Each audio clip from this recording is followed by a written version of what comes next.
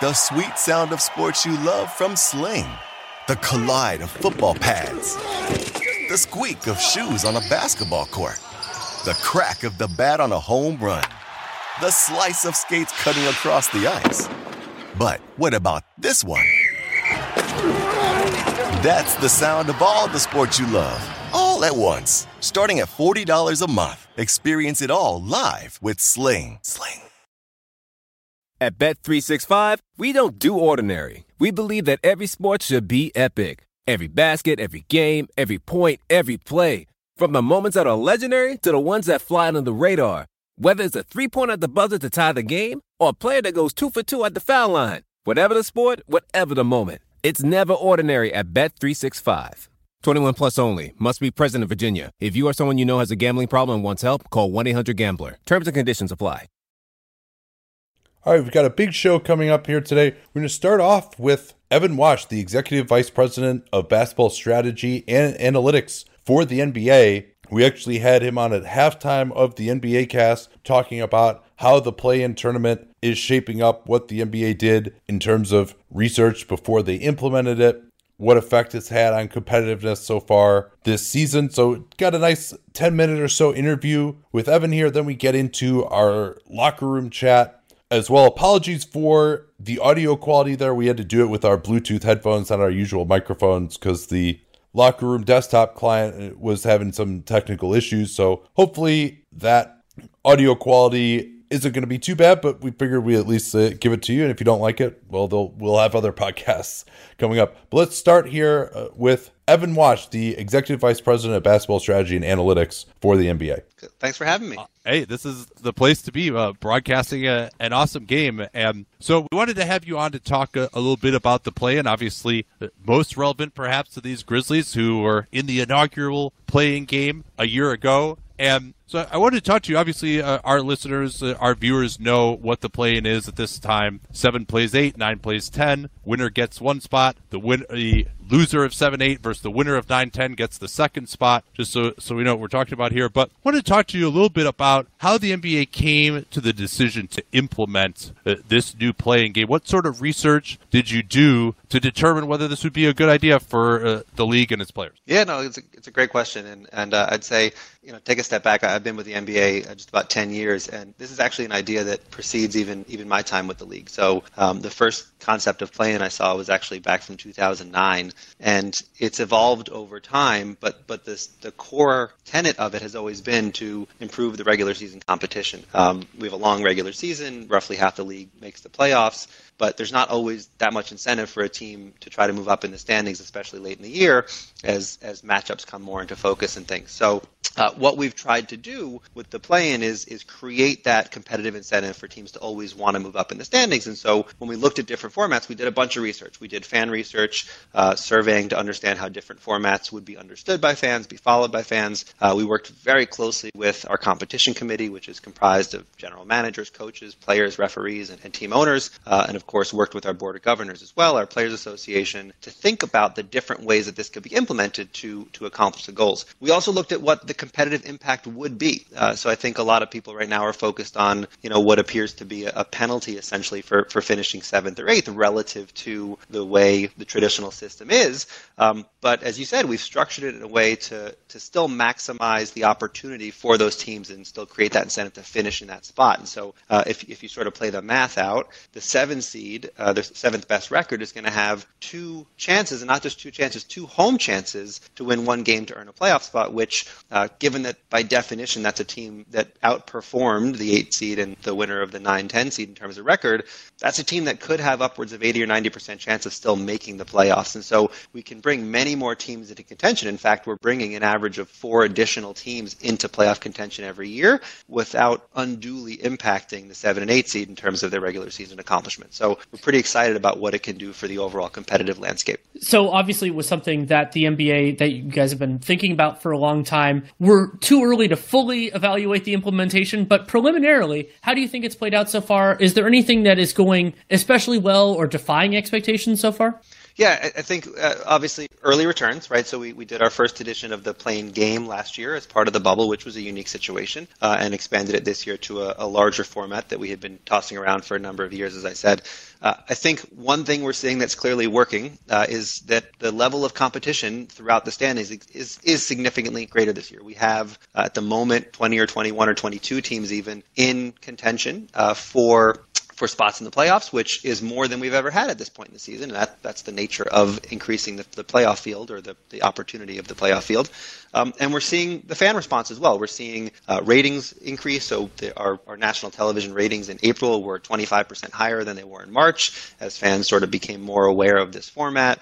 We track a pulse survey where we can see fan acceptance and understanding of that survey. Obviously, there's been some high-profile discussion, I'll say maybe even criticism of the format, but that just brings more conversation and excitement. And I think it's no surprise that criticism is coming from those who have felt that they're going to maybe be disadvantaged by this format. And that's true, that a 7 or 8 seed may see some disadvantage here relative to the old system, but again, in the larger spirit. So we think that is all working in terms of what you'd expect to see with the regular season competitiveness. But as you said, that's only half the equation. The other half here is the actual games themselves. And I think we can't lose the fact that exactly 2 weeks from now, or 2 weeks and a day from now, we're going to kick off the first ever play-in tournament. We're going to get 6 games over the course of 4 days, with either playoff spots, elimination, or both on the line.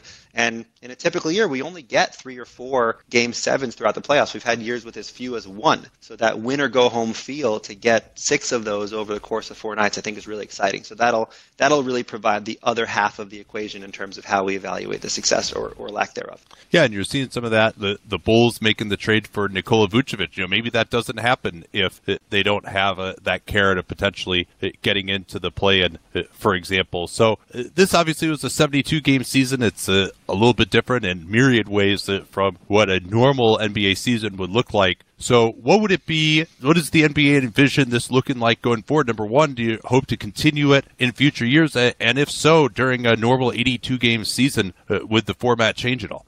I think the thinking is we'll have to see. And obviously our Board of Governors and our Players Association approved the tournament for this year on a 1-year trial basis. I should add that this was also a very unique year. One of the things we've heard in terms of the challenges of the play-in this year is that not just the slightly compressed schedule, but the protocols that teams and players have had to live under this year, the restrictiveness, the daily testing has been an incredible challenge and stress for our players and teams, and we understand that. And so there's a sense that if a team goes through this challenging season and puts themselves in position for what would have been a playoff spot, that's certainly a tough pill to then have to go into the play-in tournament. But we also felt that this was a really unique year to try this because we knew there would likely be some inequities in the schedule as a result of COVID disruptions, whether that's teams that had to play more back-to-backs, 4 and 5s, teams that had to play through missing players or stretches where they were impacted by the health and safety protocols. And so we kind of put it in this year as a cushion for those potential imbalances and inequities. And so then that begs the question, well, if it works in this kind of season, what role does it play in a traditional season where you're more relying on the competitive dynamics and high quality, engaging games that I mentioned earlier. And so what we'll do after this season is collect all the data we have available, which will include some of the quantitative things like the viewership for these games, and at the end of the season, the competitiveness of the second half of the season, as well as the qualitative side of this. What were team reactions? What were player reactions, fans, media, and really just try to put together the picture of what this could look like going forward.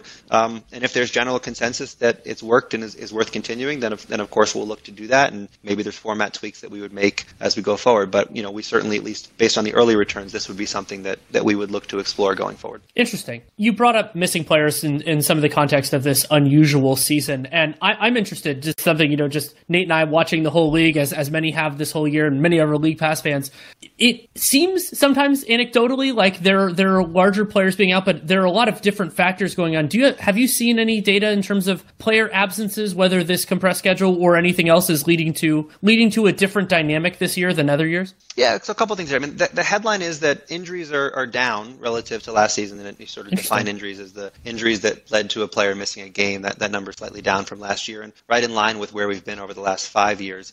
The flip side of that, of course, is players are missing many games because of the health and safety protocols, either because of positive tests, contact tracing, exposures, managers, et cetera. And so, yeah, we've had a lot of games and a lot of high-profile games with players missing, but that wasn't, of course, always due to the injuries. That's just the nature of playing through the pandemic and the way we have and trying to keep players and coaches, referees, team staff as healthy as possible. The other side of this is there's been a lot of focus on the schedule and the density and compression there. And there's a bit of perception versus reality there, too. The schedule was not significantly more dense than it's been in the past. Teams were playing 3.6 games per week this year, which is slightly up from the last few years where they played 3.42 games a week, but that's less than one additional game a month. So we're really talking about something that's pretty close to on par with where we've been the last several years. And in fact, if you go back to prior to the 2017 CBA, we were right back at that 3.6 games per week number. So the schedule itself is not out of line with history. But as I talked about, the protocols that go around it certainly made this one of our more or perhaps most stressful seasons. So we're very sympathetic to what our players and teams have had to go through this year.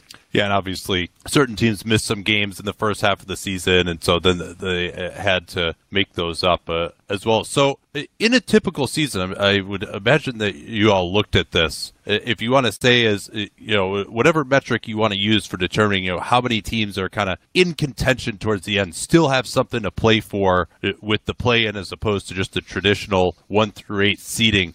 How much is this going to increase the number of teams that still have something to fight for going down the end of the year? Yeah, so the way we typically look at contention is, right, you can run simulations to understand a team's odds, and obviously there's lots of different third-party sites that'll do that.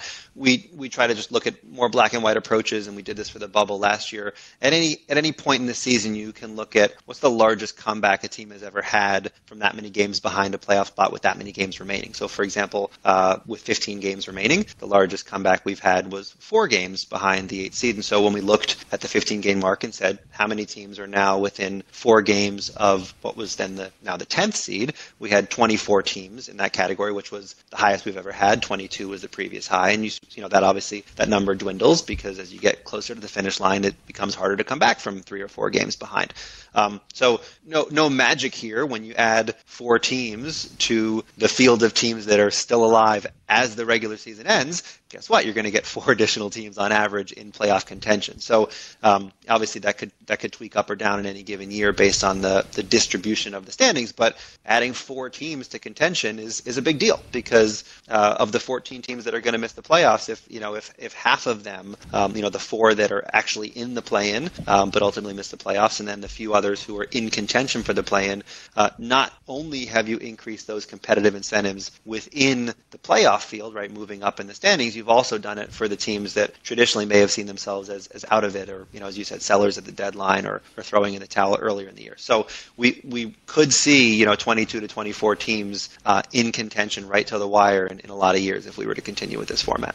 Yeah, I think that really matters a lot, too, because then you have fewer games that involve 2 teams that are out of it. I think that's something that a lot of people would like to try to avoid, and so keeping more teams in it really helps with that. Is there anything that's been unexpected about this process so far for you? Obviously, we haven't actually done the tournament yet, but anything that you didn't necessarily anticipate going into this process? Yeah, not a whole lot, I think, that would be significant, but certainly one thing we've heard from teams, and you've seen this in the public commentary as well, is that because of the challenges of the year, because of teams recovering from COVID disruptions, and because of that slightly increased density, the pressure that this puts on teams every night, to put on the best possible product they can and really compete as if each game is a playoff game, is tough this year. And I think we didn't necessarily anticipate that balance that teams have a little bit more need for rest and recovery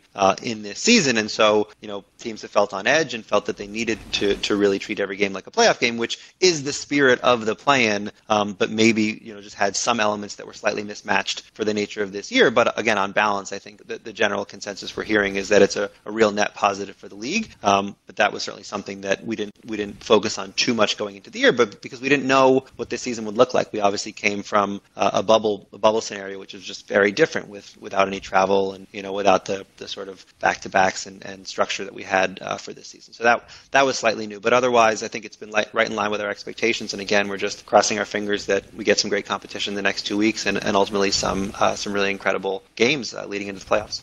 Well, thanks so much for coming on, Evan. We really appreciate it. Yeah, I think we could all agree that making the regular season more competitive, mean more, is a goal that is a worthy one, and it seems like it's going well for the NBA so far. Thanks, guys. All right, guys, let's get rolling here. Sorry about this. We nice solid 8 minutes of technical difficulties. It happens. But so thank you to everybody for joining us on Locker Room. As many of you know, we go through the questions and we do them in speaker request order. And so we will start with John Perry. Hello, guys. So I was talking to some of my friends. We were having a discussion about Anthony Davis and Giannis, and we were comparing them, and we were comparing if they were to swap roles, how would the Bucks and the Lakers fare. And I just want to know your guys' thoughts between them and who's more valuable and who's a better, like, for instance, offensive player or defensive player. It's interesting. We kind of went through this pretty recently in terms of the top 10 players pod that Nate and I did. And so they're different defensively. I think that you can say in certain ways the parallel is that they're both best as rim protectors, being a part of that, protecting the rim without fouling, and they're both limited at getting through screens. I actually like Davis more in certain respects as a perimeter defender than Giannis. I think that AD at the 5 is better than Giannis is at the 5. And then offensively, it does depend on what kind of a role you're looking for. I think that Giannis, because he's better with the ball in his hands, I think that he is superior but not perfect as a number one. But I think that Anthony Davis, this came up, we got a question in mailbag, I think it was, about, which players would you want together? And what makes Davis such a valuable number 2 is that not only is he a great defensive center, but also his skill set as a roll man in transition. We'll see how the shooting is. That fits really well with a variety of different number ones. So I would say if you told me offhand that this player has to be the best offensive player on my team, I would rather have Giannis. But if I had somebody else, whether it's, somebody high end like Harden or Steph Curry or somebody a little bit lower than that, I would probably want Davis. Yeah, no arguments here. I think Davis, particularly just with how good he was in the playoffs last year, and that Giannis was relatively ineffective in the playoffs last year compared to what he did in the regular season. Davis is the guy for me until further notice. Any thoughts on that, John? So last in the last year's playoffs, if Giannis was on the Lakers, do you guys see them going and making the finals and winning them? No, I don't. I mean, obviously they would have built their team a little bit differently, but AD also, let's not forget, if we're going to include the offensive end as well, AD was unbelievable shooting the jump shot last year. And so I think AD both working more as a traditional rim protector. I think he and Giannis as a guy defending one-on-one in the perimeter are kind of about the same. But AD even, they put AD as the primary defender, like on Kawhi when they're playing against Kawhi. Obviously, they didn't play the Clippers in the playoffs last year, but Giannis hasn't really been asked to do that. He's probably going to have to do that more in a net series. There was a big clamor for him to guard Jimmy Butler. He really didn't do that and didn't do it effectively, whereas Davis had some good moments guarding Jimmy Butler until they changed up on their scheme a little bit. So I think Davis has more versatility. I think he's better as a traditional rim protector, better as a traditional pick and roll defender, like Danny talks about how he really caused problems for some of those, like Goran Dragic, for example, trying to score in the mid-range, even during the one half that Dragic was healthy. So I think Davis can do more things and maybe at a higher level and more valuable things than Giannis in the playoffs. But obviously we got another playoffs coming up. We'll see if that remains the case. Thank you, guys. Thanks, John. We will go to Blake. Blake, you are on the air. Gentlemen, how we doing? Good, how are you? Great. So I'm a longtime Timberwolves fan, but not a hater. I'm a longtime listener of Dunk Down. And my question for you guys is, how has your perception of Anthony Edwards, maybe let's say 75% and 95% outcome, changed over the course of this season now that you've seen him in NBA games? Yeah, that's an interesting question. I think probably the biggest thing to me is that I would say the separation that he's able to get off the dribble and with his first step has really looked good, has looked better to me than it did in college. And he's shooting a little better than I thought he might, especially considering that he's kind of kept up that pretty difficult diet of shots that he had at Georgia. And he's shown some flashes of passing that have maybe been a little bit ahead of where I thought they might be, particularly on the move. He'll like throw that little bounce pass to a cutter when he's driving along the baseline. So the flashes have been a little bit more intriguing than I thought they would be. So I feel better about him now than I did when he was drafted. But I also don't think that part of the reason why I had him third on my board was that I felt like he did have the upside, that you couldn't totally rule that out due to his physical tools. So I think I haven't changed too much on the upside, but I have changed a little bit on the chance of him realizing it. Well, and I'll add in, there have been some possessions where Edwards has looked very good defensively. You know, he has the capability physically of being a good defender, and that is positive. However, those flashes being so few and far between is definitely concerning, and you wonder about, he's 19 now, but how many, where is he going to get to by 23, 24? And so I don't think that I've seen stuff defensively that has really toned down my 75th, 45th, or 95th percentile outcomes, but he still has to actually do it. And that is a difference, to invoke a prior Timberwolf with Andrew Wiggins. Like, people always talked about Wiggins having the physical tools to be a good defender, and he's better now than he was then, but he never got to that, at least so far, to that like all NBA level that he theoretically could have gotten to. Interesting. I think it's a great hypothetical question, at least from my experience, and you guys tell me if you feel differently. Some of these shooting guards, high usage shooting guards, have the highest variance between maybe what they come into the NBA as versus where they get to eventually. I think of Shea or Zach LaVine, and he definitely feels in that boat, and he could end up someplace similar to where he is now or someplace far above. It'll be fun to watch over these next couple of years. What I'm really interested in with Edwards, primarily for next season, I think this season is a little bit weird of a sample for a couple different reasons, is you think about there are kind of two different paths for him offensively. One is on ball and one is off ball. And I think Edwards has potential in both of those boxes, but I've always, and that's part of why I was lower on Edwards and some, I've always believed that the off ball box is more intriguing with him than the on ball one. Just I don't think that he can necessarily create reliably good shots for himself and others, but I'll feel a lot more comfortable in that assessment a year from now, not only because it's a year more of information, but also because of what this year will mean. He gets an off season to work on everything else. And so I think that's going to be key to watch. But thank you very much to Blake. That was a really good question. And we'll go to Cameron. Cameron, you are on the air. Cameron, you there? Yeah, we got you. Cool. Hi. First of all, I want to say I was watching your guys' NBA cast last night, and it was great. But I got to say, it was quite jarring to actually see your guys' faces and see words coming out of your mouth. It's terrifying, isn't it? It's insanely terrifying, and neither of you looked the way I thought you would look, and so I actually was like very uncomfortable. But no, it was great. So I wanted to ask about your guys' player ranking for James Harden, because injuries aside, if we were excluding the injuries and kind of his age coming into it, I want to know why you guys think his playoff performance last year and previous few years hurts him, because when I look at it, I don't understand. Maybe I don't understand, but I just think he hasn't had a great supporting cast around him, and his offensive impact still carries over to the playoffs. And if it doesn't, can you explain why? Yeah, I think it even good. So you're saying just from like 2019 and 2020 playoffs, that's what you're focusing on? Yeah, because you guys were saying how, I think you guys ranked him. I thought he should be ranked a little bit higher, and so I just thought, and you were mentioning his impact in the playoffs, and I was a little bit confused. Yeah, go ahead. Yeah, so I think a couple of things, that he, even the proof is in the pudding ultimately with that loss to the Warriors in 2019. Even without Kevin Durant, they lost a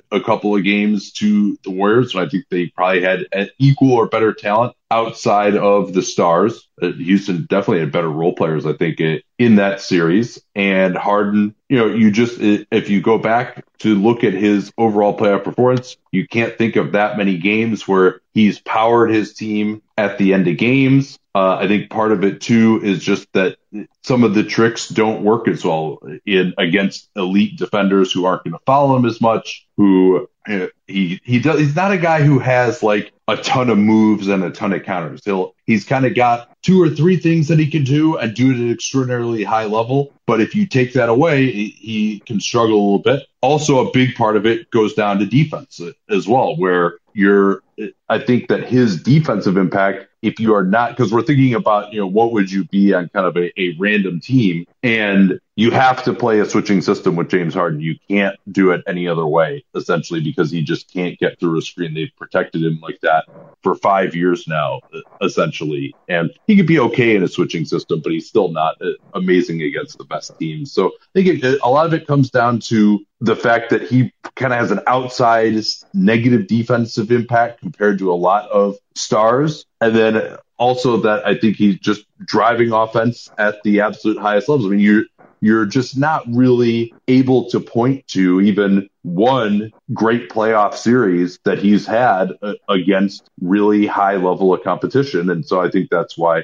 he's got to be a little bit lower than some of these guys. And then also it comes into the impact of age, reduced ability to finish at the rim, potential injuries going forward. That's a little bit priced in if we're talking about starting a season and then going all the way through a playoffs right now. He may not be at the point anymore where he can just carry a team and average 37 a game for an entire season without breaking down a little bit. So long answer there, I realize, but I think it's a nuanced subject. What do you think I'm missing there, Cameron? Because it seems like you're kind of more on the hardened defender side there.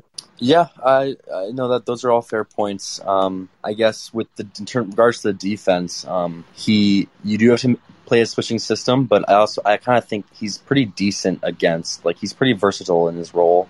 So even though you have to switch with him, he's pretty decent against bigger players or forwards. He's pretty built for his size. So, but I guess you're right. He hasn't had any great individual series.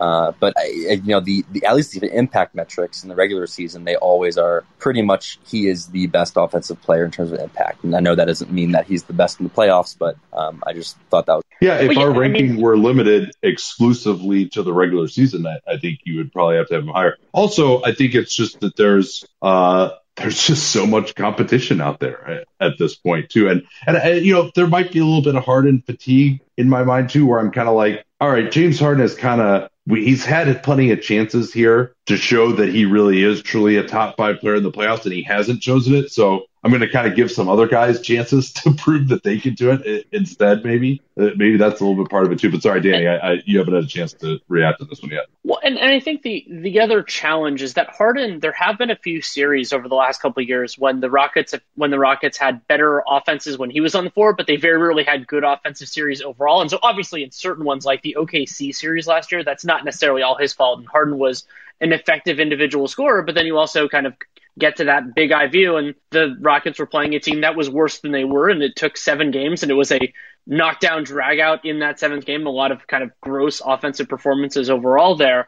And there have been some, that I think parts of it have been there, but the whole not being there, and that being really consistent throughout his career, and the idea that some of what Harden does gets toned down with superior competition.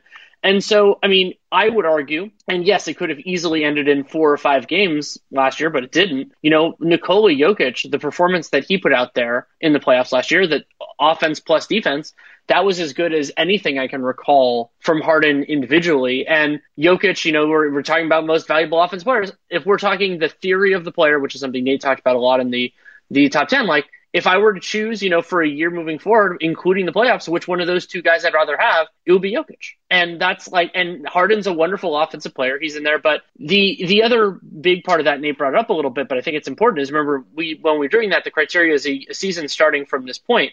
And Harden has aged better than I expected, and I give him credit for that, but we're already seeing some of the injury related stuff. And even though he has so much craft, when he loses a little bit, I think it's going to affect him a lot. Cool. Thanks, guys. Thanks, Cameron. Last thing to say on that too, you're I guess probably the other thing too is that Harden has just had some very memorable, just terrible games. And last year statistically was actually probably his best playoff season, but also they just went out with a whimper to the Lakers in that series, and part of that was because Russell Westbrook was so terrible, but they're able to just double team Harden and take it out of his hands, and he's basically kind of not a threat for the rest of the possession at that point. He's just standing out by half court. So, and 2018, 55% true shooting in the playoffs, 2019, 57% free throw rates, way down from where they were during the regular year. So it seems like, and I think while there are other players like LeBron James, for example, I think raises his game in the playoffs, Harden does not. And so we focus more on the playoffs. But yeah, sorry to take so long on that one there, but obviously it's a really interesting discussion, and we probably would have Harden lower than a lot of people. I acknowledge that. And we would have in other years, and I think that not that is necessarily predictive moving forward, but I think that where we had him, because remember, it's kind of predictive for the next year, I think that is largely borne out if you're looking at the entirety. Well, we'll have to see. I'll mention thankfully, we have a ton of speaker requests in, so we'll probably do some answers a little bit faster and some answers a little bit longer, just depending on how much we feel like we have to say. Don't feel hurt if it ends up being shorter. We just want to get to as many as we can. Kyle, you are on the air. Hey guys, quick question for you. Out of the 2021 free agents who end up signing with a new team, not one they're on right now, who do you think gets the most guaranteed money? Okay, let's throw out some of the candidates here. For that, I'll peruse my free agent rankings. So signing with a new team. Right, so like not Kawhi, for instance. Yeah. I mean, the crazy thing is that even though forwards are so scarce, you're probably looking at guards just because the forward line is so weak. I would say the top, who's signing with a new team, because I was going to say Chris Paul would be an interesting contender, but that's not the conversation you're getting at. Mike Conley, Spencer Dinwiddie. I got one for you. John Collins. Yeah, that's totally possible. I don't know if that falls into your category. If he signs a restricted free agent offer sheet with another team and then it gets matched, that is him technically signing with another team. but I mean, because the restricted free agents are always tough because you just never know whether they're going to get matched or not. So I think, DeMar DeRozan is still a possibility, but yeah, overall guaranteed money. It wouldn't stun me if it's Norman Powell, as amazing as that kind of sounds. Yeah. If we're going by Duncan Robinson too is another one where maybe he just gets that. I'm going to guess if either Robinson or Collins were to sign an offer sheet, it would be them. And it probably would be them returning to their regular teams anyway. Because I don't really see another. I mean, could it be Kyle Lowry or Conley? Yeah, maybe it'd be Conley or Dinwiddie. Who knows what people think? Could be. I mean, it could possibly be Schroeder, but it seems like Schroeder is just going to return to the Lakers. Yeah, and I think Chris Paul could end up signing a lucrative per season contract, but probably not more guaranteed money. Like basically, he would opt out and then sign a longer term deal with the Suns. But yeah, it seems like he really wants to be there. Yeah, so we'll have to see. What's your pick? Yeah, I was thinking it was going to be either Duncan Robinson or actually maybe Lonzo. I was not including Collins because I do think he's going to re-sign with the Hawks. So I was not counting signing an offer sheet and then going back as in that category. But I think the overall point is pretty crappy free agency class if you want to actually go out and sign somebody else to your team that isn't already on it. Yeah, and that's why we might see, Nate and I have both mentioned this in the past, we could see a couple of teams. Oklahoma City is probably the most obvious here, but San Antonio, a couple others could be there. Teams that have space but don't necessarily need to get better right now, you could see them make offer sheets because usually you don't see, like, for example, we brought this up with Dallas. Like, Dallas is not going to roll the dice with an offer sheet because they're not, they're too risky to leave with nothing. But Oklahoma City, if they make something to, I don't know, Gary Trent Jr. or John Collins, like really wherever they want to go, if they strike out on those players, okay, you roll that space over. There is an opportunity cost because there's some facilitator stuff, there's a bunch of other things, but there are some unusual circumstances this year for teams that the cost of striking out, like signing and then getting matched, is not as pronounced. And so we could see that once or twice. Cool. Thanks, guys. Thanks, Kyle. We will move on to Larry. Larry, you are on the air. Hey guys, Warriors fan here. I was curious, did you guys read an article a while back which talked about the Warriors analytics team? I was really surprised that until very recently, the Warriors had one guy in their analytics team, seemed very low. So I guess just a few multi-tiered questions. How big is the size of a typical NBA analytics team? And do more analytic historically, regarded general managers like Daryl Morey, Sam Hinkie, do they have larger analytical staff? And B, why don't richer teams pay more? I just feel like that's a really easy way to get a competitive advantage, without worrying about the salary cap. Yeah, so the analytics team is interesting, and I never know this. I'm not under the hood with a lot of these. I mean, I think probably the largest would be maybe 4 or 5, and obviously your responsibilities could kind of bleed over. Some guys do cap and analytics. Some guys also, for analytics, it's more of a programming position of trying to come up with metrics that are just going to capture what maybe the senior analytics guy wants, but you're just using the sport view data. How can I program these metrics that we want, to recognize a pick and roll, say, or a post up or a turnover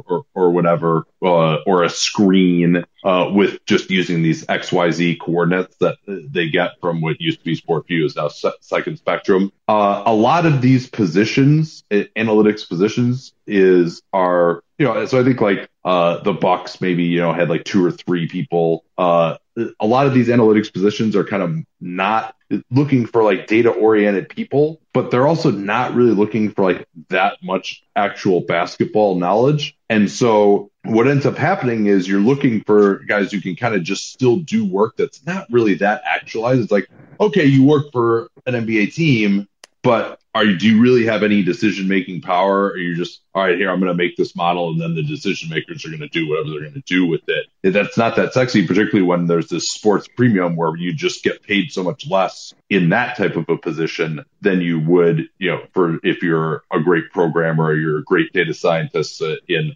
other aspects of the private market. So it's a little tangential to your question there. But I think a lot of teams because you can also get a lot of this stuff from Second Spectrum just by contracting out. And so I think a lot of teams maybe come to the idea of hey, we have a good understanding of what analytics are. Is it really worth it to come up with our own proprietary metric? Are we really learning that much about this kind of stuff that's so much better than, what we can just see with our eyes or do with somewhat more traditional stats? Do we need to make up our own version of RAPM or something like that? I think a lot of teams, is there really that much more value there? And particularly when you're going to be having to hire these people and there's going to be a lot of turnover, because for a lot of these people, there's not really much of a path to growth, both in terms of money or decision making, because they don't have that much basketball knowledge. And maybe, if you're just sitting in a room coding all day, you're not really going to acquire that either. But yeah, I think I was surprised. I'm not surprised, but the Warriors have kind of always been a little bit shorter staffed than you would have thought. That might be a way for them to get an advantage. But then also the decision makers have to actually use that stuff. And I'm just not sure that there's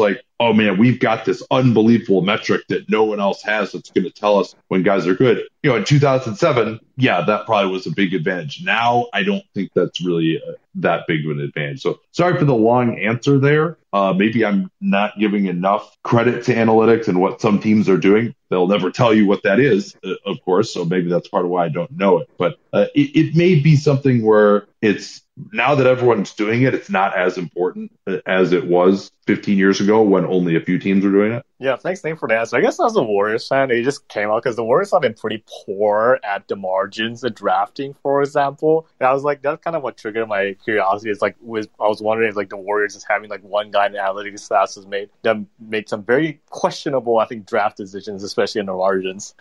Yeah, I mean, maybe they could have listened to that stuff more. Although, for example, James Wiseman and probably, LaMelo maybe to a certain extent, but James Wiseman, you could have had 30 guys on your analytics staff and there wasn't enough to go on with James Wiseman. You're probably ultimately the main decision makers would have to listen to them. And maybe if they had 30 people instead of one saying, well, don't draft Wiseman, draft LaMelo instead, his analytics are amazing. maybe things would have been different. I don't know. I do think the Warriors could, as a general principle, could make a little bit more investments into the executive side of their organization, and that they probably haven't done enough on player development. Like, they spend a lot on players and they spend a lot on kind of the business side, but they don't necessarily spend as much in some of those support areas. Maybe they're starting to learn that they kind of have to do that. Okay, Dan, you got anything to add on that, or should we move on to another speaker? No, I think we can move on. You hit it pretty well. We'll go to Derek. Derek, you are on the air. Derek, you there? Or is he? Hello? Yes. Hi, guys. Thanks for having me on. I was wondering if you guys had a sense of how teams feel about the rise of celebrity trainers like the Drew Hanlons and the Chris Brickleys of the world. And I was wondering kind of specifically, is their tutelage encouraged and welcomed by teams? And can it sometimes be at odds with teams who might have different development goals for players? And I'm also just wondering how that's changing now, because I see these guys as becoming celebrities in their own right in the league and who have their own kind of leverage and powers the same way that the players are starting to have, or the players do. But I feel like these guys are starting to have it as well. Yeah, I think to some extent it can be an uneasy alliance. I think it is important, though, for players to have some kind of a voice outside the organization. And I think eventually, in most cases, they'll reach a détente.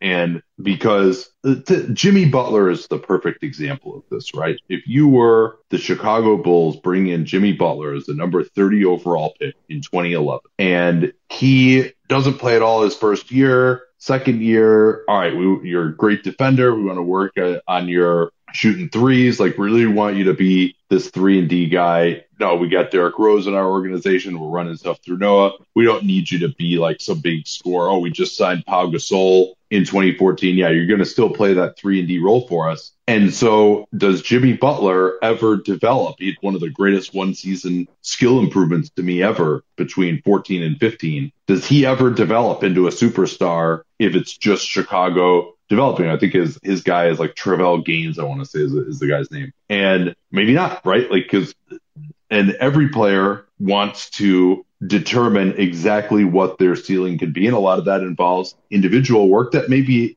teams work on that with guys, but they also want you to be within the team concept, and they're always going to be skewed in some ways by what they think you can be. And so I think just getting a different approach, also just simply getting away from the team for a little bit for a summer too. I think you're just going to burn out if you're with the same people all the time. Getting a fresh approach now, if you're doing some shit that's getting the guy injured, or you're just not working at all on your three-pointer, and that's what the team wants you doing. But I think the best trainers, the best organizations are able to kind of work it out so that there's not really a big issue there. And also, some guys will just have enough power to just get their guy brought in to the organization. Like Andre Iguodala had that. Obviously, LeBron with his guys, those guys will have access to the facility. So I don't think it's a huge deal, but I'm sure, especially if the guy just sucks, like sometimes that'll be the case. And sometimes, hey, teams suck at development too, and you need to have your own guy, right? Like, I don't think the Warriors had enough development in the last couple of years before they really revamped that for the 1920 season. So sorry to monopolize that one, Danny. I figured that's something I'd concentrate a little bit more on than you. So you are correct, sir. That is something that the world that you know better than I do. No, thank you. And I appreciate that insight. That's something I get a sense that as fans, we aren't always thinking about the kind of many different power plays and kind of, I don't want to say tensions, but this sort of constant sort of struggle going on in the background in terms of, even role players are all sort of hoping to be stars, I'm sure, in their own right. And I was thinking about this. This is a special situation, but Jason Tatum working out with Kobe that summer on all this like kind of mid-range jump shot sort of footwork, and then coming back and just having a terrible season. And I'm not sure that's really related, but it did kind of make me laugh, and always made me wonder after when I see these guys on Instagram if teams are just rolling their eyes at them sort of building their brands doing this. Yeah, I mean, I think to a certain point, just like in many other fields, the people who run teams are control freaks and would like to have more control over the process, but you understand how those things can ebb and flow. Thanks, Derek, for the question. I thought that was fun. Let's go to Brandon. Brandon, you are now on the air. You are muted right now, Brandon. Hey, sorry about that.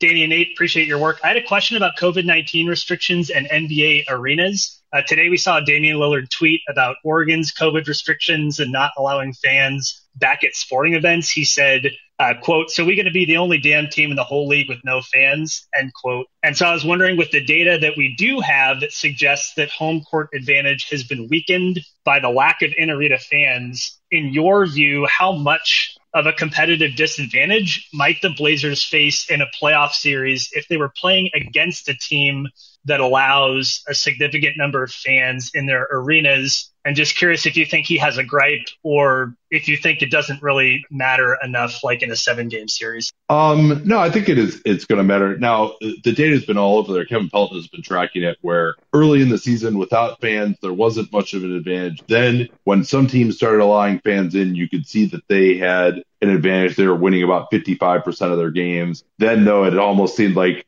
there was fatigue, and that advantage dropped off a little bit. And now, of course, most teams have fans in the building. You know, having been in the building for one game with fans, which is the Warriors, there's only about 3,000 fans. I think they're bumping it up into the 6,000 or so range for this last homestand that they're going to have. But having been in that building, it does matter a little bit, particularly if you have passionate fans. I know people have talked a lot about how Madison Square Garden fans have been really getting into it. Without courtside seating, maybe there isn't quite as much of a feel and not quite as much noise down on the floor. But I think it is going to matter, if only perhaps just it could just be a self-fulfilling prophecy psychologically in the players' minds. And then, you know, whether he has a beef in terms of the, you know, whether it's actually safe or not. I mean, I have some opinions on that too, but I don't know if that's kind of outside the scope of your question to get into that, Brandon. But and by the way, thanks for all of your promotion of our work. By the way, we appreciate that. You're doing good stuff up there.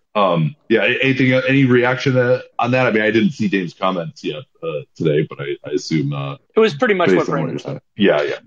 I guess the other really quick thing, I mean, do you think that players are going to start lobbying for this more publicly? Like if one arena allows, 6,000 people, another one allows 11,000. I'm just curious if you think talking about this stuff is going to be more common as different states. I think it's going to be like the play-in, where players start to care about it more when it starts to affect their lives. Yeah. So if the Lakers happen to go down in a series, and maybe a certain person will bubble about it a little bit, and then it will become a thing. But yeah, I think the other part of it that is interesting is it also feeds into a lot of the kind of, you could call it the better impulses of fan service, where you hear a lot about, from when you're in arenas or everything else, like Nate and I through our work, of like, oh, we couldn't have done this one without the fans and everything else. So advocating for the fans makes the people who already support you happier. So without getting into kind of some of the COVID specific nuances of it, it is one of those things where you can sort of, to an extent, rally against something without really hurting anybody, though there of course can be big exceptions to that rule. Awesome. Yeah, thanks, Brandon. Jake, you are on the air. Jake, you there? As will be the case for people. If I don't hear you and I cut you, just I'll see you back in the queue. Hopefully, I'll remember your name and we can roll from there. Sounds good. Oh no, Jake, he's here. What's up, Jake? This is now the second time where the acceptance of the speaker request, I think, basically leads to me having to reopen the app. So I got to figure that out with Locker Room. But wanted to ask you guys a question about the playoffs somewhat broadly. I think as we get closer, maybe especially this year, it seems like there's a lot of narratives around, nobody wants to see Steph in the playoffs. Utah would hate to have to deal with the Warriors, in the 8th spot, or nobody really wants to play, X team with a superstar, even if the supporting cast isn't great. And some of that I think, makes sense just because, the superstars get a lot of coverage, and, elite offense is, obviously one of those skills that is most valuable in a playoff setting. But I'm curious how you think, like, how far you think that can go. So, for example, like, Embiid versus the Bucks, where the Bucks are like pretty clearly better, in my opinion, like 2 through 5, but Embiid might be the best player on the floor. Like, how far do you think elite offensive talent can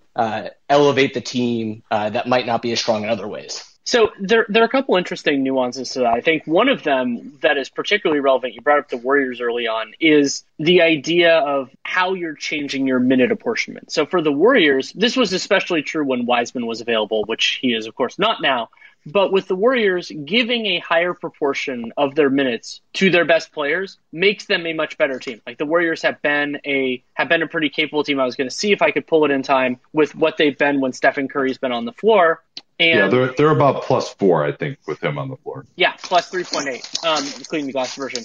And so I think that, so having a higher proportion of your minutes being the +4 team versus being the -10 team, roughly, that they've been when Curry's off, that makes them materially harder to stop. But you also run into the basically then you can get into the idea of the counters and everything else. So it's like with Embiid, this is such a fascinating question of like, if you can take away or at least reduce the effectiveness of what they do best, do they have other things? And so sometimes depth 2 through 5 helps, sometimes it doesn't.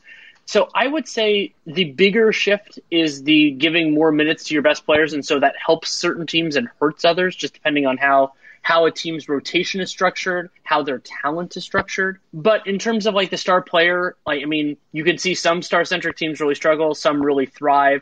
And maybe the biggest differentiator is if you're facing high-level opposition, this has come up with Kyrie and Kawhi and numerous other people over the years, can you still get yours against great competition? If you can, then yeah, totally more dangerous and everything else. If you can't, probably a little bit more dangerous to put all your eggs into a single basket. Yeah, I think it goes back to, in particular, to in the course of trying to stop this one guy, are you now opening things up for the lesser players on the team, right? Steph is a perfect example of that, where he causes all this confusion off the ball, and if you don't have a switching defense, your only way to stop him is to put 2 on the ball when he gets into a pick and roll, and then that opens up that 4-on-3 game from Draymond. And maybe Embiid could fall into that category too if he's someone that you have to double team all the time in the post. Same thing with Jokic, and then obviously if can the remaining talent on that team take advantage of the openings, even if they aren't,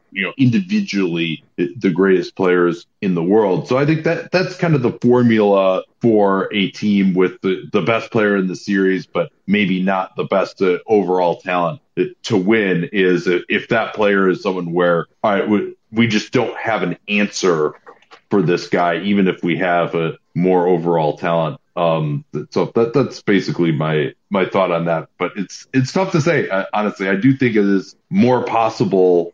Like the whole best player in the series always wins. I think that is less true now than maybe it was 20 or 30 years ago. And maybe that's just because LeBron James might have been the best player in a lot of those series against the Warriors, but they just had so much talent that it overwhelmed them, whereas you just didn't see that as much before. Yeah, it makes sense. I mean, with LeBron, I always think about that outrageous game, that is just going to be forgotten to history because everyone's just going to remember, the J.R. Smith thing. Oh, yeah, game 1 in 2018. Yeah, maybe the best game he's ever played. Yeah, and I think about, maybe it was 2017, the Draymond game where he was outrageous, but they lost the series. I kind of feel I feel like we end up losing some of these spectacular games to history because the better team, or the team that might have more collective talent outweighs these individual performances. But appreciate your thoughts, guys. Thanks, Jake.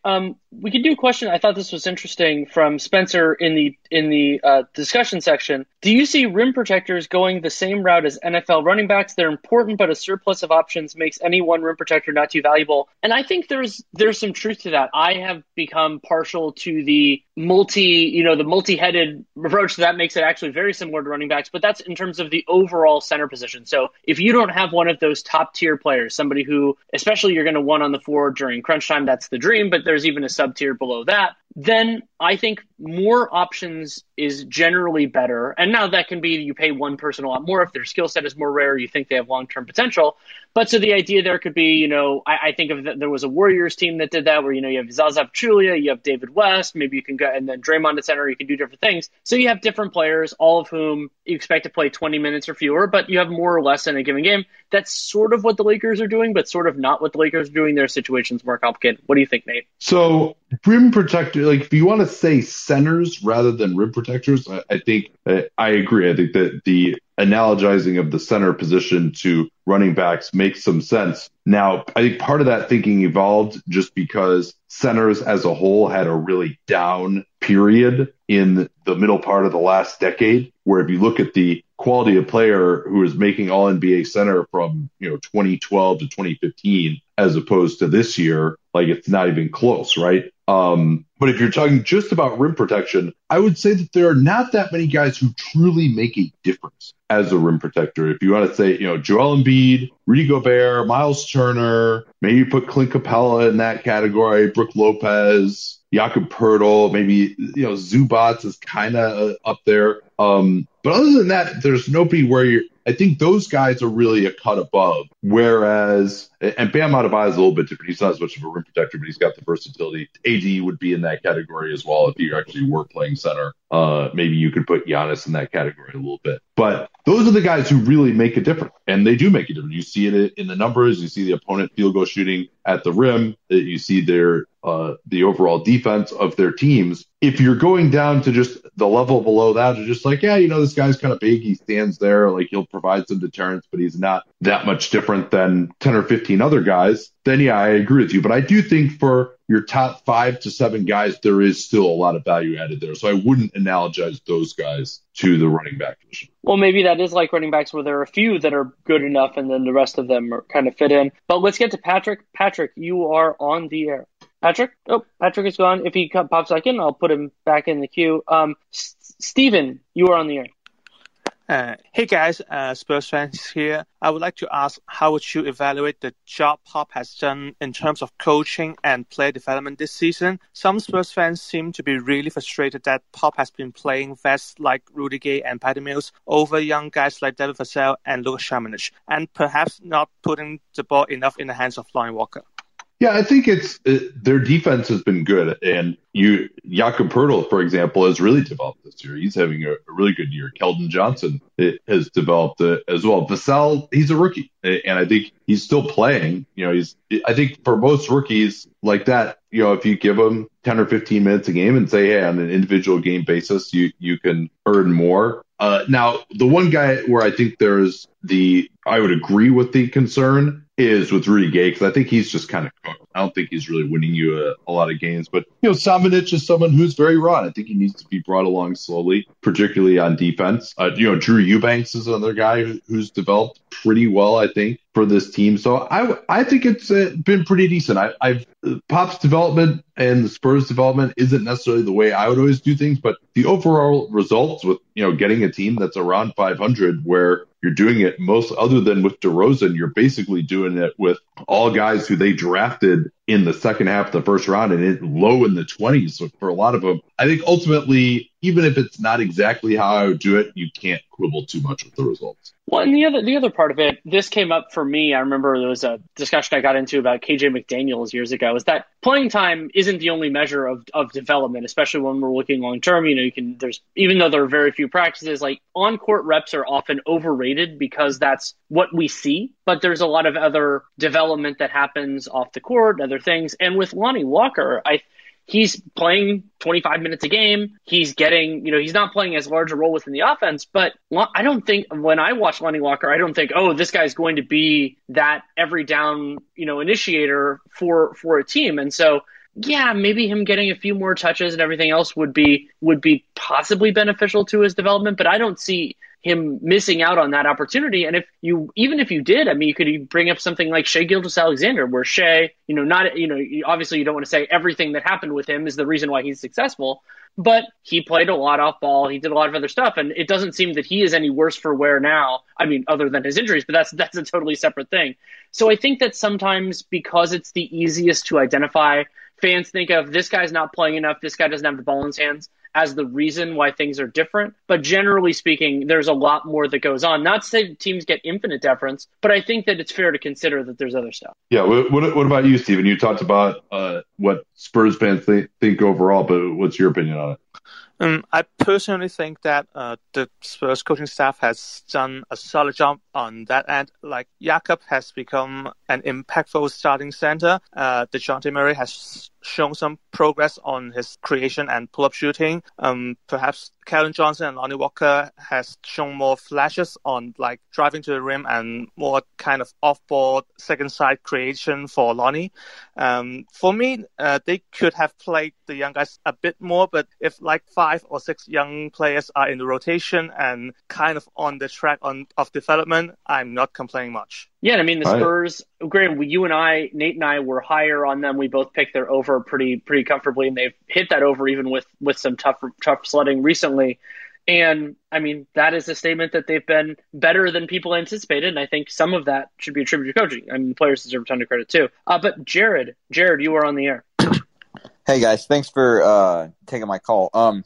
I had a question about young cores, specifically about New Orleans, because my conspiracy theory, so to speak, is that they're going to be under the Atlanta Hawks style pressure to win next year. And so I ran some numbers, or I looked up some of the numbers on NBA.com, the play type numbers, and because it seems to me that their biggest problem is that they're more of a collection of parts rather than a whole. And so I looked at some of Brandon Ingram's numbers now that they've gone to the point Zion approach, and I looked at some of his off-ball numbers, specifically, play types like post-ups and cuts and DHOs and spot-ups, and he was below 10% play frequency for each of those things. And so I'm wondering, can Ingram and Zion play together in a way that doesn't just devolve into a sort of your turn, my turn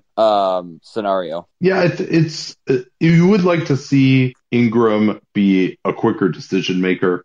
And yeah, there is, the way Zion plays, sometimes it might not be the end of the world for it to be someone else's turn, because when he attacks, he's got to get all the way to the rim. He can't just like take a couple of dribbles and go into a step back and conserve his energy a little bit. Every single time he attacks, it's taken a lot of energy to really go through guys, do those jump stops, those violent spin moves, those in and out dribbles. And so he can use a rest on occasion. Also, Brandon Ingram is going to need to control the offense when Zion is out of the game. You would like to see Ingram do a little bit more off ball. I mean, to give some of the stats that he has, 31% of the time pick and roll ball handler, 19% spot up is his second one. Then transition, isolation, obviously that's self-created. Post up, he does very, very little, only 2% of the time. But yeah, I mean, they're not like a great movement offense in the half court. He's not moving off the ball much like he's scored 27 possessions off cuts where basically he's being set up on anything at the basket all season. So they haven't been an amazing movement offense. They don't really do a lot of like the high post handoff stuff that well. Maybe that's something they could get into more. But I think the issues in terms of fit, to me, are more on the defensive end between Zion and Ingram than on the offensive end. I think they are a pretty decent combo on the offensive end. Well, yeah, it was interesting. I mean, Jared brought up that is maybe the synergy of Zion and Brandon Ingram is a significant problem for them, but their defense is going to have to get significantly better if they're going to do that. And the Hawks are an interesting analog because remember, the Hawks had acquired Clint Capella, but he hadn't really played for them. And the problem for the Pelicans is maybe they thought they were getting that with Steven Adams. So far, preliminarily, they have not. And there will be challenges, for New Orleans. I mean, you look at it, one way of doing this is they have a 116 offensive rating when Zion has been on the floor since February 1st, which is a rough proxy for the post-Zion era. 116 is quite good. That's roughly, the point Zion era, you mean? The point Zion era, yeah. And so I think that you just, you need to get the defense up. So that the Hawks analogy is apt. I don't know if David Griffin's going to be feeling the same pressure. Personally, selfishly, I hope that he isn't, just because I think that building a good team takes some time was one of the mistakes. Not that this is the same group in any way, shape, or form. Some of the mistakes that happened with Anthony Davis was we have this really good young player, and I actually think Zion's timeline is shorter and earlier than Anthony Davis for a variety of reasons. But rushing it generally makes it worse. And because you put more pressure on very specific decisions, and we'll just kind of have to see how that works out. We should definitely move to a lightning round because we started a little late, so we'll run a little late, but Nate and I are going to watch games. So we'll start with Zach here, but we'll try to go as quickly as we can and see how many of these questions we can get through. Hey guys, really quick, had a conversation today about the Bucks and the Nets matchup over the weekend and moving forward, how predictive what we saw over the weekend and maybe tonight could be. Can the Nets build a wall against Giannis? I personally think they can't. And does it matter if they can or not? So Giannis in that game on Sunday only took 10 shots at the rim. He was 8 out of 10. And they forced him into taking a ton of jump shots. He took 26 shots outside of the restricted area. That's a pretty decent ratio. Part of that was he was making them, and so it was naturally going to take more of them. I think ultimately the Bucks are going to score very well against the Nets. I felt a little bit better actually about the Nets against the Bucks. I probably would have picked the Nets to win that series anyway if fully healthy, but I thought their defense actually looked a little bit better than I expected in that game because they weren't giving up a ton of open threes to spot up shooters, and Giannis probably shot better on jump shots than it could be expected. Maybe their defense will be a little bit worse when Harden's out there. That's not wouldn't be totally unexpected. But I think if they can play defense at the same level that they did in that game on Sunday, I think they'll be in pretty good shape because I think they're going to score well enough to win games in that series. So it was actually slightly better than I expected. I mean, I don't expect them to stop Giannis. I think when Giannis puts his head down, it's going to be pretty difficult. They don't have anyone to really guard him one-on-one. They'll have to change up the strategy some to where they're going to send some more opportune double teams at some point. But it was a little better than I expected, to be honest, on Sunday. But that's only one game and Harden didn't play, so only so much you can take away. We'll get another data point tonight. I guess I sort of think that the Bucks have to, like, Holiday has to put the clamps on one of Kyrie or Harden pretty well, and then Holiday and Middleton have to average collectively plus 45 points, and Giannis has to dominate in order for the Bucks to beat the Nets. Does that sound about like a pathway of how they could beat them in a series if Harden is healthy? Yeah, to some degree. I think they just need to beat them on the boards. They need to play harder than them, which I think they have more guys who play harder. And I think the fast break is going to be enormous for the Bucks. They got to really run it down their throats. But obviously, they're taking the ball out of the net every time. That's a little bit more difficult potentially. But yeah, I think just using their athleticism and intensity advantage, that is their biggest advantage. And I didn't see them use that much in that Sunday game. But again, it's a regular season game when everyone is exhausted here. One more thing, and then I'll hop off. I know you're trying to go fast. The Nets' transition offense is really, really scary. So you think that it has to be fast paced and be fast break, or do you think that the Bucks can do it by sort of doing a pace sort of thing? And the conversation actually had talked about the Suns and the Spurs in like the mid 2000s, and the Spurs making it so that the Suns couldn't get in transition or do transition threes as much, and the Nets have a lot of that too. Do you think that the Bucks can both get in the fast break and dictate pace of not having those types of quick threes coming through for the Nets? And then I'll hop off. Sorry about that. I just think it's a really interesting matchup. Oh, me too. I can't wait. It's going to be one of the more interesting matchups we've seen in a long time from a strategic standpoint. Yeah, and Philly's super soft schedule means that there's a better chance that we're actually going to see it because, I mean, I think that's going to be the 2-3. Things can change. Thank you to Zach. We'll move on to, I'm going to say it, Ito. Ito, you're on the air. Yeah, that's good. Most people say Ido, so I'm glad you got it. That's right. I was just wondering for the Celtics, who is a tougher matchup, assuming they can't get up to the 4-5? Do you think the aforementioned Bucks or Nets are tougher for them? Thanks. I mean, I think they haven't really played that well against the Nets this year, and the Bucks, though, they also don't have a good matchup for Giannis. They're both pretty miserable matchups, frankly, for Boston. I think actually they probably won't get down to 8, but I'd probably rather play Philly than any of those teams to me. But I guess I would say the Bucks by hair just because the Nets are better. And I think that the Celtics have at least, other than that 2019 series, have usually played the Bucks pretty well. Yeah, I would say full strength. I would rather face the Bucks than the Nets for them. But given what we know right now, I would rather face the Nets because we don't know if they're going to be healthy. It's an open question right now. The health is really the key thing, the health. But yeah, thanks, guys. Thank you. We will move on to Mike. Mike, you were on the air. Hey guys, how you doing? Hey, quick question. Good. Quick question about the Sixers. I know you guys have discussed recently on the pod a lot about their lack of defensive versatility. And I think, the rest of the starting lineup is, I would say, pretty switchable. I'm curious as to your guys' thoughts, and if you think it would be a good idea for them to kind of switch it up as we get deeper into the playoffs and the stakes are getting higher, to kind of switch to a switching defense. I know it's increases injury risk for Joel and his physical exertion, but I think if it's the only path to a championship, I think it might be worth it.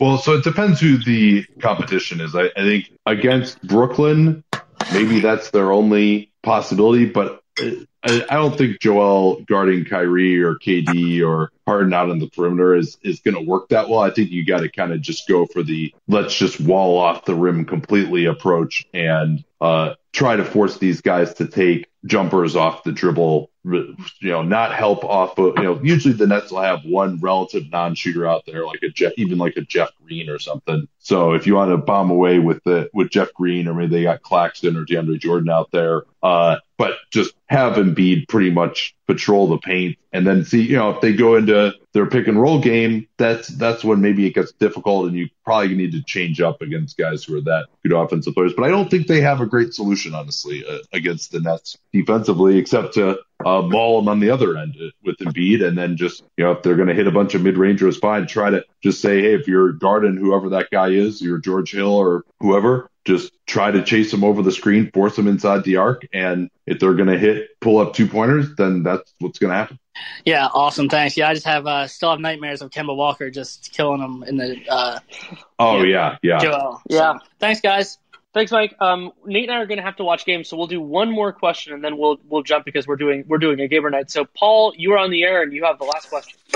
Hey, so the Ringer came out with their rankings for the best top 25 players in the league, and they had Nikola Jokic 1. I thought that was a little ridiculous given his defensive limitations, and I'm just curious what you all think. I'm not going to say it's ridiculous. He's almost certainly going to be the MVP this year, but yeah, I would like to see more of it from him defensively before I can go there. I definitely wouldn't one of the things that I thought was missing for their analysis. I didn't read the whole thing up, but I did see that. I was curious to see they had number one was. They didn't talk really about Jokic's defensive limitations in the playoffs at all, and I think that was something that just had to be. You have to at least mention that, and so I would still rather have a healthy LeBron or KD or. I would rather have Anthony Davis, I think, or Steph. You guys know what our rankings were. Probably, I think that was a public pod, so everyone who's bothering to come on this thing has probably heard it. So yeah, certainly there was a bit of a difference though, since I had Jokic 9. I think Danny, you had him right in that same area as well. Yeah. So the challenge with this, and it's part of why Nate and I are so explicit about what our criteria is that you need to me, it's important to have that. And it's very possible that the Ringers thing, I haven't gone all the way through it yet, that they had something more specific for the voters than what was made public. But the reason you have criteria is important is because then everybody knows you're grading on the same thing. And so then if you value the playoffs, if you value being available, if depending on, there are lots of different elements in play here. And those and so you can argue, well, that means you're saying this guy's better, but only in specific circumstances. And yeah, that's true. But the benefit of it is that when we say this is what we're basing it on, and this is how we feel. And so the looser it is, the more open interpretations you get. And so in some of those interpretations, I haven't finished all of my research yet, but I'm guessing Jokic is going to be my most valuable player for the 2020/21 regular season. So by that virtue, he's been the most valuable player this year. But that is a different thing. So that's part of why I think Nate and I, and you can have different criteria than we do, obviously. But that's why we're so overt about it and then use that exclusively. Yeah, and I guess the other thing I'll add too is I think the way they did it was kind of an ensemble cast, and so that can lead to some weirder results. Although some people would say that me having Jokic number 9 is a weird result too. But I think you don't really have, when you have a bunch of different people, you don't necessarily have an overarching set of criteria, and maybe it doesn't make as much sense. And who knows? I didn't see what their voting was, right? Maybe all of them voted Jokic number 3, but because they had more of a variance on some of these other guys, then Jokic ended up being number one, even though none of them actually thought that he was the best player. You could see something like that happening as well. So again, not knowing more about the way they did it, I don't want to cast aspersions on that. And I mean, the guy's going to be the MVP. I don't think it's insane to consider him the best player, but it's not something that I agree with, again, due to the reasons that you mentioned, Paul. Yeah, I appreciate you taking it. And I don't mean to say that it's ridiculous. Obviously, he's the MVP. But the defensive limitations, when you're talking about best player in the league, it just amps it up just a little bit. So. No, thanks, Paul. And actually, Nate, I'll let you do the outro because you have other stuff to mention. Yeah, well, that's going to do it for today. John and I will be on, John Hollinger and I, at our semi-usual time, which is 2 Eastern, 11 Pacific. Tomorrow, that'll be on my account, Nate Duncan NBA here. And for Dunked On Prime subscribers, Danny and I are going to do a gamer. You can check that out later today. We'll talk to you all then. At Bet365, we don't do ordinary. We believe that every sport should be epic. Every basket, every game, every point, every play.